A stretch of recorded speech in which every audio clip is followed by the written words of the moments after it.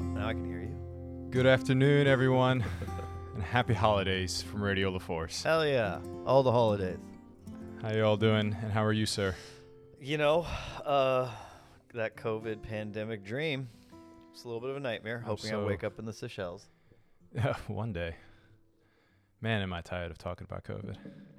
I know. It's not going anywhere, though. No, not anytime soon, unfortunately. I think everybody's waiting for the first of the year, and they're convinced that that's going to just, like, magic things out of existence. I'm like, oh. Yeah. Oh. Yeah. Well, listen, we're almost there.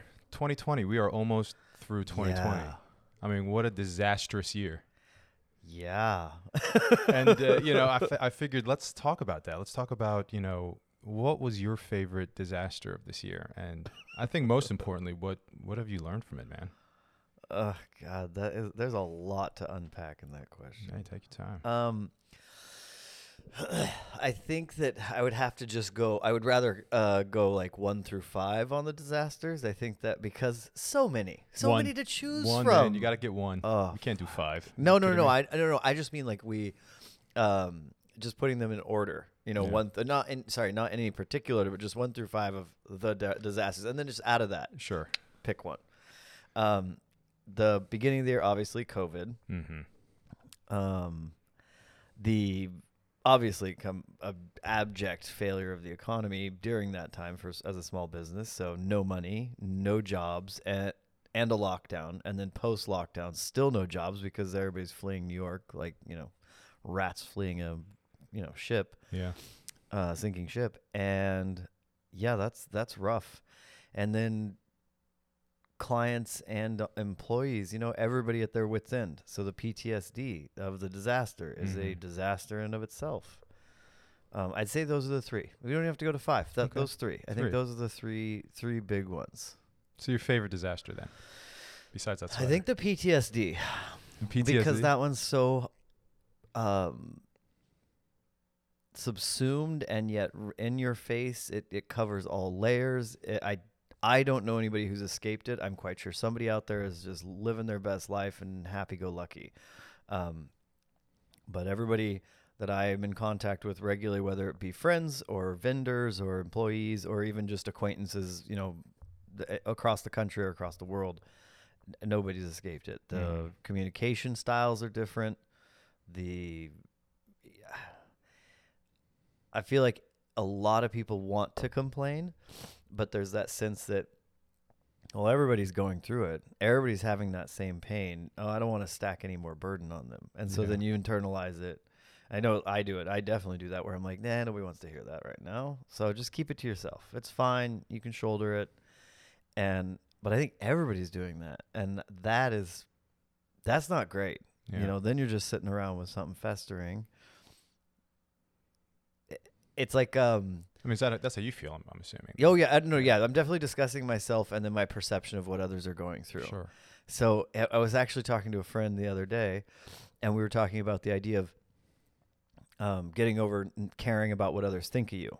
And, as you get older, you do start to release some of that where you're like, it's okay. I can be this weird. I can make that noise. I can, do this thing in it.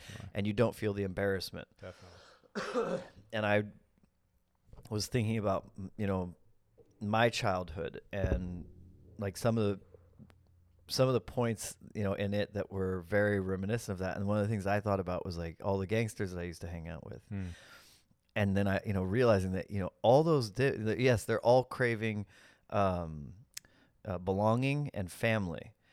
But I just remember hanging out in those, those houses and those cars and at those parties, and everybody is more worried about what everybody else is thinking than they are about what they want or how they want to live. And so you just have this massive group of people that are all pretending they're super stoked to be there and super happy and that they're normal. And in reality, everyone's just sitting around being like, do they like me? Do they like me? Are we getting along? Are we still family? Is that a thing? And nobody's actually having fun. And then I was thinking about parties that I've been to or gatherings that I've been to where it's the same thing. Everybody, you can tell everybody is worried about looking the right way, sounding the right way, whatever it is. And nobody's actually having fun. Everybody's just kind of standing around waiting for the other people. And even if you are coming from a place of what is that called? Like good intention. Sure.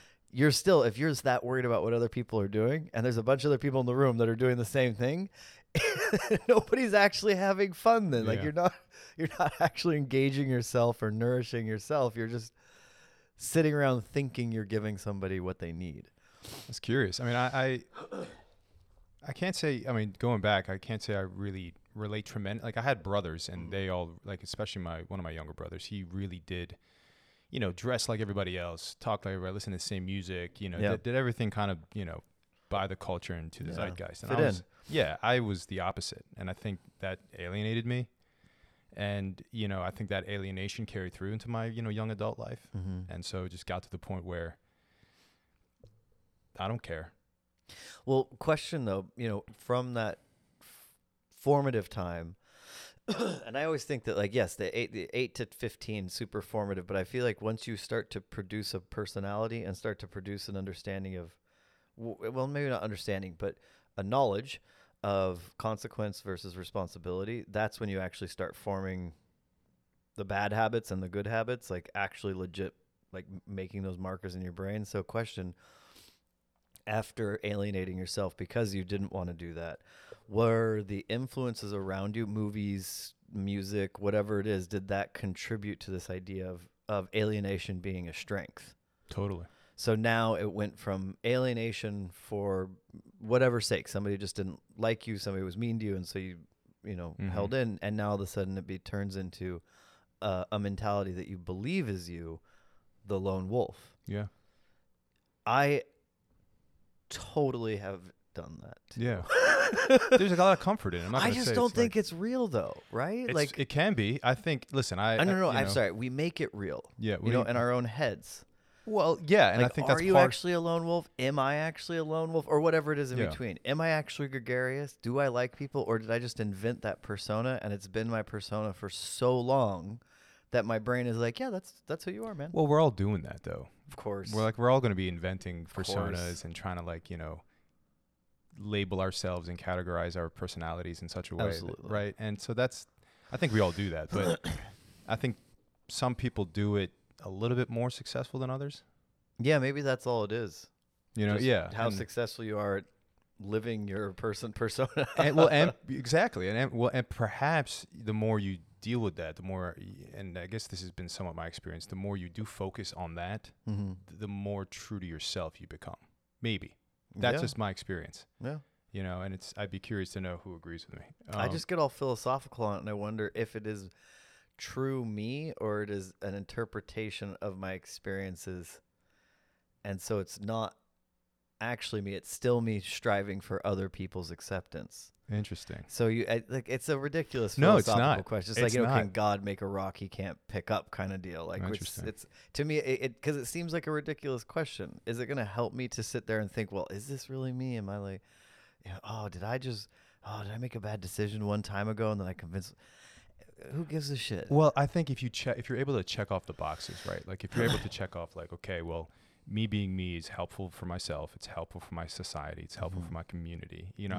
It's good for my dating life, or as a father, or as a family man, right? That actually, that makes a lot of sense. Like giving yourself a list to kind of work against. Yeah. And then I think maybe you then realize, okay, maybe I am on the right path here. I think I do that. I think maybe even consciously sometimes, but subconsciously. Am I doing at least 51% good versus the 49% stupidity? Yeah. Like I'm fine if I can just get to that. I'm an excited person. But yeah, I definitely want to get all philosophical about it. But you're right. At the end of the day, I think it is just that. What can we say in the that social contract, right? Like what in the social contract? What boxes are we ticking? Yeah. I think you're right. I think that is important. I don't think that the intention is actually as important.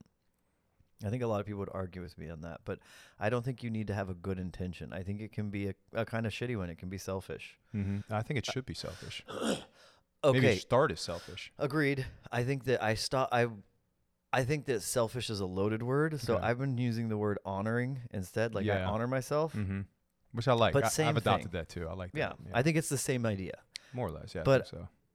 Even still, like, okay, I could be honoring myself because I want to get laid. So now how am I going to honor the other person that I'm trying to get laid with? Like there's all kinds of dudes that are sending out dick pics and being creepy, Yeah. and the nice guys who think they deserve, or, whatever it is.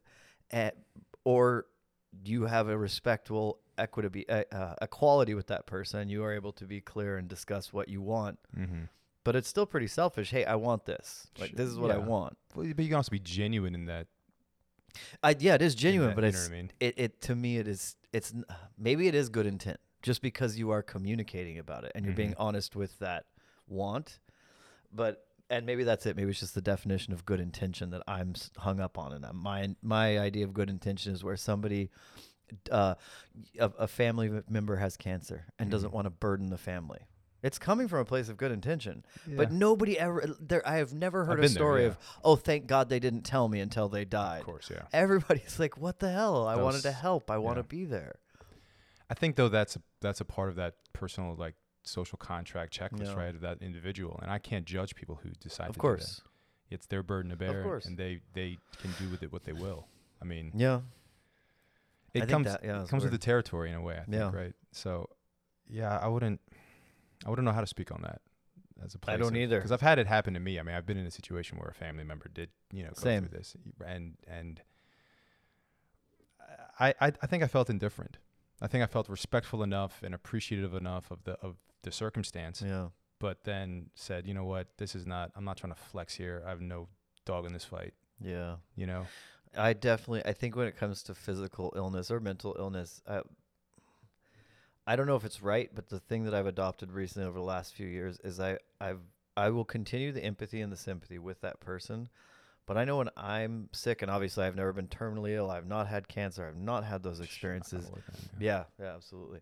But I've been told by people in that position where they just get kind of tired of being babied, or they actually just get tired of the check-in. Mm-hmm. They're like, I'm still sick. Shit hasn't changed. I would tell you if it changed. Mm-hmm. And so I try to do like the fast check-in on that stuff. You good? Mm-hmm. You within parameter? All right. I don't need to know any more else. What else is going on? What did you do yesterday? I just want to get to the kind of a normalcy of a conversation with them, or invitation to go and do something within the parameters of what they can handle. And just, we know the sickness is there, or whatever. We know it's there. We've already acknowledged it. We took a couple of seconds, but I genuinely, unless they want to talk about it, I just try to carve it out and be like, you probably talk to your doctors. You probably have, if you're lucky, you have a psychiatrist or psychologist or somebody who's talking you through that part of it, and you probably don't want to talk about it anymore. Sure. And so that, I kind of struggle with that, where I'm like, am I being mean?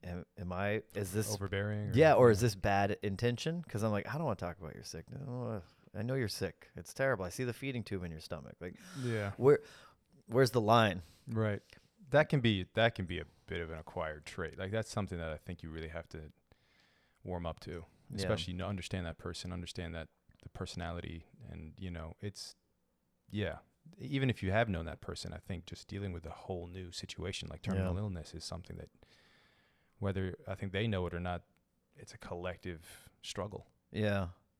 I feel like for me, I assume, which is probably a bad thing, but I assume more often than not, if you start the conversation or are having a conversation that is treating them not as if nothing has changed, but, trying to be as normal, for lack of a better word, as possible in the conversation. And then if they want to steer it towards what's been going on with their treatments or what's been going on with them psychologically, then being able to very quickly and honestly transition to that conversation. Mm-hmm. That's what I tried to do. I had a neighbor recently that he passed from cancer, and I would see him, and deterioration was very sudden. It was very quick. It was very obvious, and I figured everybody's probably asking him about it. So I just didn't. I just was like, no, I'm going to ignore it and be like, hey, what's going on? How's the dog? How's the wife? Right. Chat. And then if, he'd be like, oh, yeah, treatment was killing me today. Oh, what kind of treatment are you doing today? Was it were you doing chemo, or were you doing, I can't think of the other one. But then I have no problem. Right. Like, okay, let's talk about that. Let's talk about the fact that you can't keep anything down. Or I'm not squeamish, so I can talk about pretty much any of that medical stuff, and I'm fine with it. Sure. But I always tried to just, you know, how's the dog? Yeah. Keep it light. Yeah, maybe not even light. I have no problem. I don't. That was the other thing is I had no problem kind of complaining to him. I'd be Mhm. like, "Oh, God, a brutal day, man. I just did like 12 hours. I'm tired as hell. Had to fire an employee." You think you had a brutal day? Yeah, exactly, exactly.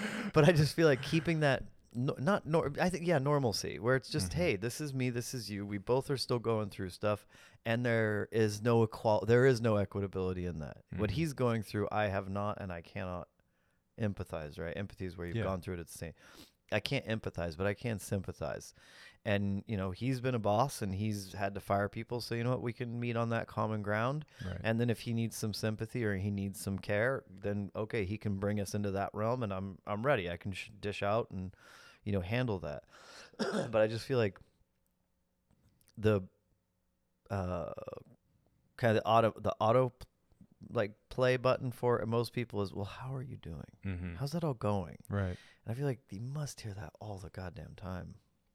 Yeah. Well, Which that's might be part of the reason why people don't want to talk. They don't even want to tell their family because they just feel like that's going to be now the relationship. That's all the relationship is the cancer or whatever the terminal illness is. oh, yeah, that's a good point. And then you're monosyllabic. You're just one thing to them. That would probably really frustrate me. I mean, I agree with you then in that case. I mean, now that you put it the way you put it, I think, yeah, the lack of, I guess, venting, I guess we would call it, the PTSD of this year certainly has been a fucking disaster. Yeah. And, I mean, I would only say that it's up to everybody, right, in their own way to figure out how they can release that kind of angst and talk about things that, maybe collectively we're all sick of hearing and talking about. Yeah. But yeah, it's going to be a tough one to get over. Yeah, I have no advice. If you have strong shoulders, then saddle some burden for some people. I just try we don't have money as a company right now. We are functioning, Mm-hmm. but we are not successful. We are surviving. Mm-hmm. And that is really frustrating as a business owner because it doesn't feel powerful. It doesn't feel good. It feels very scary. Mm-hmm. But this year I wanted to give out bonuses, and it's tight. So normally our bonuses are nice. They're healthy. It's great. And this year it was, there wasn't really a lot of room. And, a friend of mine said, the bonus is that aren't you paying them for the holiday? I'm like, of course. And don't you have the time off? I'm like, of course. And aren't they having a job? I'm like, yeah. And they were like, that's the goddamn bonus. And Yeah. I'm like, this is 2020. Like, that's insane that you can even that is even a thing. Yeah. And in my brain, I was like, I want normalcy though. Yeah. And so I was like, okay, I got to do some calculations. I got to figure out how we can do this and what I can hand out. Even if it is a pittance bonus, it's just to me, it's the action of doing it. Yeah. Like just that action of being able to go out and hand something to somebody that they deserve. Absolutely. Even if it hurts a little bit, Right. it felt really good to be like, no, everybody's getting bonuses. Yes, you're not going to get a Christmas and a New Year's bonus. Unfortunately, you're getting one. Yeah. No, I mean, hey, look, that truly leads me to what I really wanted to talk about, in terms of my favorite disaster as well, Yeah. and hopefully even get to a point where we can tie it all up. I can't get out of my head this devastating explosion on August 4th at the port of Beirut. Yeah, in that Lebanon. was huge. It was massive. Literally. I've got family in Lebanon. Yeah. I'm a Lebanese American citizen, born and raised in Baltimore, but a huge amount of my family's over there, including members of my immediate family. And it took maybe, you still can't get over that. That's such a fresh wound. And knowing that, it happened in such a place where I frequented, my family frequents, we're literally, that's a daily kind of thoroughfare. Exactly. Yeah. On top of a collapsed economy, on top of COVID running, rampant in such a tiny country, you have this, and there's a revolution. I mean, there was literally, the people went nuts starting October 2019. So it was about a year ago where enough was enough. Yeah. And then this happens. And it really, it's one of those things where you really need to take a little bit of time to realize, oh my God, how much I could have lost. Yeah. You know what I'm saying? In terms of, because we did. I mean, unfortunately, my aunt by marriage lost her father. Hmm. He was in a hospital visiting his nephew, and he was one of, I think, something. I don't want to exaggerate. I think it was like 300 some people who instantly just like lost their lives or died, and then the 200,000 plus homes, people who left homeless. Oh yeah. It's a mess. Their port is eradicated. It's a complete mess. And it for me, that all just, I since then, obviously on a daily basis, checking up on the family, seeing how everybody's doing, who's sick, who's not sick, keep quarantined, make sure that, whatever spare cash that I can even put together goes to them. Just keep everybody, keep their head above water. Mm-hmm. Because morally, psychologically, just physically, this is so draining, and it's one of those things where I can say 3,000 miles away that, I'm devastated. Yeah. But I can't speak for anybody who was on the ground that day and who's still dealing with that country and its government and all that stuff. And so it took me a little while to really kind of put it into perspective, in terms of what 2020 meant for me. Mm-hmm. And I just literally, I feel like I've been drifting with this notion that personally, much like probably a lot of you guys, we thought 2020 was going to be our year. Mm. It was the year we were going to get everything we wanted. Yeah. And instead, for me, became the year where I began to appreciate everything I have. Yeah. I mean, that kind of sounds like a little bit of the other side of the coin. Careful what you wish for, Yeah. I mean, you wished for everything, and what you got was a very stark reality of everything that you do already have. correct. I mean, what a beautiful thing. And it's one of those things that just, I can't, again, for me, and I hope for anyone listening, Yeah. it has kept my feet on the ground, Yeah. and really with my head on my shoulders, my stress in my pocket, for, if I need it, I can turn it into something, whether it's physical activity, whether it's whatever, but then never forget that, hey, I've got a roof over my head. I got food on my table. Yeah. Might not be a steak or ribeye, but it's my macros, baby. It's gonna get, you know what I mean? It's gonna get me fed. So, and then here's looking at next year, Yeah. I would completely agree, and I think that the shock from having to deal with something like that with family members involved and in close proximity to something, and dealing with your countrymen, and I mean, you were there just previous to the event, so you were there on the ground for months and months and months. There's probably a lot of kind of like disillusion and frustration, and then also kind of the straw that breaks the camel's back, where you watched everything that was going wrong, witness all these things that are happening, and have family that are being affected by it directly, and then all of a sudden the complete and abject failure of the government to do anything to remediate a situation that they all knew was there. Exactly. The port authorities knew was there. That was not a new shipment. This Right. was not something that this had been there for, I think, over a decade. That stuff had been Around there. like 6-7 years, nearly Yeah. a decade. Yeah. Nobody's taking care of it. Right. This is just a literal powder keg waiting to go off. I mean, it really does make you see the failures of the leadership that's been involved across the planet. Yeah. And yeah, it's And that's honestly what's going to happen after that is a whole other, that's a whole other conversation. It's a whole other, time will tell. Yeah. I mean, immediately having though that again, that sort of epiphany of like, oh man, I'm so happy nothing happened to the people that I love and, rely. And it's kind of to tie in, your talk about bonuses. It's like, well, it's something, man. You're still able to have employees. You're still able to get them paid. Huge. You're still able to keep bread on their table. Huge. That's amazing. And I have to remind myself of that because I know I have a very odd outlook on life because I like challenge. I like discomfort. I like things to change. Sure.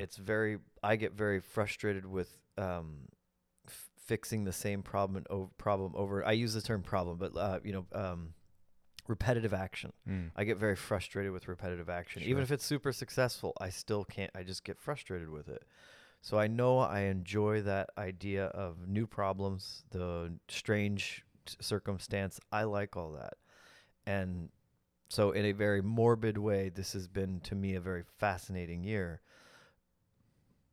But it's still, to keep to keep things in perspective, being able to do something that is consistent and is normal and is repetitive, giving a bonus, Right. was a huge deal. It was not how much the bonus was. It was not that. It was just and it was literally the physical action of handing somebody a little packet.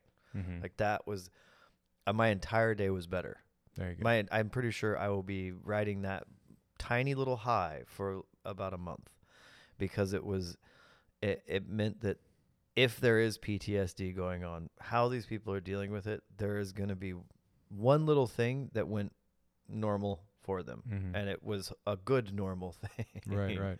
And it's never a silver bullet. The vaccine is not going to fix this thing with COVID, and that's not going to fix the economy. And the stimulus package, which is our goddamn money getting handed back to us, and they're the ones bickering over how they're going to hand it back. That's my money. That's your money. That's every citizen's money. How they're bickering over it and making it take for longer. That's not going to solve the economic crisis that's about to be unfold on us. Mm-hmm. And it's through those little actions, the bonus, I remember when the disaster happened in Beirut, I know you were putting things together because you couldn't trust the government. You can't send money to any of the national first responder kind of organizations, and Right. you do not want to give it to the Red Cross. They just got busted for wasting 100 million.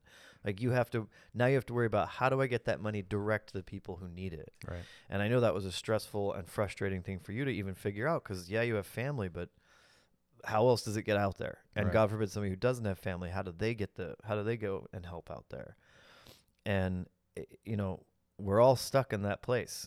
What are the little things that we can do? What are the community style engagements that we can do to hopefully better our survivability and our comfort levels, along with our neighbors and other people? And Mm-hmm. with that PTSD hanging over you, it's really easy to think that what I do to do that is not talk to people about it. Right. And that is not Productive. if for me. I don't believe that's productive. I think that is absolutely counterproductive, because until you have that conversation and unfortunately have that equality and shared experience, even though it's a tragic one, now you can start moving forward where you can talk about it and it's okay. It's not just us preaching about COVID this, COVID that. It's actually the interpersonal experiences. Yeah, my uncle passed from this, or my brother got sick with it, or I lost my job because of it. Whatever it is, now we're starting to be able to empathize through those experiences that we're actually finally talking about. And I feel like everybody wants to talk. I don't know about you, but I have experienced, if I'm out of the house and there are strangers around, there is a good chance they'll hang out and chat, and not for a minute, like for 30 minutes, an hour. And that did not happen before. Right. People got shit to do. They got places to be. I have had people walk by just with a dog, and I'm standing outside, and my terrible smoking habit, and they will stop and hang out. That never happened pre-COVID. They would just be like, ugh, smoker, and just keep walking. And I get that. I would too. But no, now they're stopping, hanging out. Hey, how's it going? What are you doing? Oh, yeah. And like just want to strike up a conversation. So I think if we can just go one step further and talk about, not stay up here with that discussion of what the pandemic is, but really get granular on it. Like, what's your experience? Why are you dealing Exactly. with this? How's the family? Exactly. Right. And why can't we have that? Even with a stranger. Well, actually, my aunt's got cancer, and this is happening, and this is falling apart. Okay, great. Let's talk about some of the bad. Any positive? Mm-hmm. Did you make dinner today? Did you eat lunch? Do you have, what? Did somebody loan you some money? Whatever it is. Like, did you have a win? Any stupid little win? Yeah. Were you regular this morning? Let's really bring it down a notch. It's important though, and I can't stress enough. I agree with you. I think it's now is a great time. The holidays, what I mean? Christmas is tomorrow. By the time of this recording, this is Christmas Eve, by the way, guys. But leading into the holiday season or the holiday weekend, and then the new year, which is this is probably the last EP before the new year, to be honest with you. It's now's a better time than any to honestly, and if you want to talk, you can leave a comment in the description below. Yeah, we'll answer. We'll talk to you. We're here to talk all day, all weekend. I have no plans for the holiday. I'm so popular, I'm gonna sleep. Yeah. My day job. It's the best. But it's no, for real though, and it's like it's whether it is dealing with PTSD, whether it is just being grateful for what you do have. Yeah. I think it's that's as warm a holiday as I need. And I sent an email to a friend today, and I told him, like, listen, honestly, it was a link to the film, which you guys will hear later, more about later. Ooh, yes, excellent. But I said, listen, I could not have gotten through this year yeah, without just that kind of love and kindness and open-heartedness that you put, the attention. awesome. Yeah, all that. And it really is the greatest gift. I'm not talking mere material possession or anything like that. Just to know that this person is open, receptive, listens, and that I could simply do the same in return. I mean, that's literally. I mean, that's it, man. Yeah. That's the basics. Agreed. I boil it back to that every day. I'm, in the interpersonal relationships in life, it's the literal bare minimum baseline. If I can accomplish those, I'm kicking ass, because there's so much other stuff that is, not just weighing you down, but literally pushing back on you, like physically fighting your move forward. Listen to somebody, and I'm like, yes, accomplishment number 1. Yeah. Now, I'm going to say something before we leave. I feel a little guilty. Do tell. You might not have heard me say this, because I asked what your favorite disaster was, and I said, besides that sweater. And I think you glossed over it, but I have to say this now. Now that we're talking about kindness and being open, I'm like, damn it, if he hears this, if you want, can you take a second to see? Because I think it's an amazing sweater. Okay, well, I'll stand up. Hopefully, we'll just yeah, sit for here. sure. No, they'll see you. That is amazing. What is that, Marlboro? Yeah. So talk about that real quick. Marlboro sweater that was done by my buddy Ori Carino, who's a phenomenal artist. Check him out. He's on we'll put the link Instagram. We'll throw the links Ori down Carino. in the description. Yeah. And he, I believe, had a project with Marlboro, and then it got canceled because of COVID. So he put together a little show with another friend of his, Leah Terrari, who's also awesome. And I needed some culture. I have not been to anything cultural since January of this year. Yeah. And it felt great. I went to this great little art show, and it was awesome just walking around seeing the pieces. And I saw this hanging there, and it's the Marlboro logo. Like I said, terrible habit, I am a smoker. And it has black cowboys all hand airbrushed on it, and I was just like, hell yes. That's beautiful. That is 100% mine.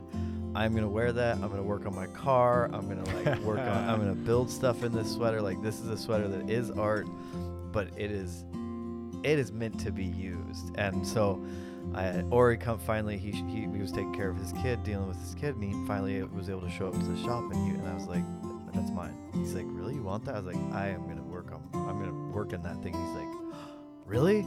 We gotta get pictures. And I was like, yes. An artist who's not like, but it's gonna get ruined. He's like, yeah, man, you should get that thing dirty. It's gonna be amazing. I'm like, yeah. Once it gets beat up enough, then I'll hang it on the wall. I'm afraid to ask how much, but it was expensive. Oh yeah, we'll leave it at that. And we'll also say that worth every penny. If you guys, we're definitely gonna be taking videos of this and throwing it up on our Instagram page. If you're not following us, it's at Radio LaForce. So stay tuned. There's gonna be a lot more to come. Oh yeah, in the next year. We're nearly there, everyone. Maybe even a guest. Yeah, we definitely. I mean, of course, yeah, definitely a guest. Guests for sure next year. And yeah, all I can say is a lot more art. Yes. A lot more TV and film. Yeah. A lot more of all this is going to actually be integrated with those guests that do come on, and with the people that we're able to bring in, because we're just establishing what we do, but it's hopefully people have been really good on this, and they want to be a part of it. So let's build. 100%. And again, thank you guys for tuning in. This has been EP number 6.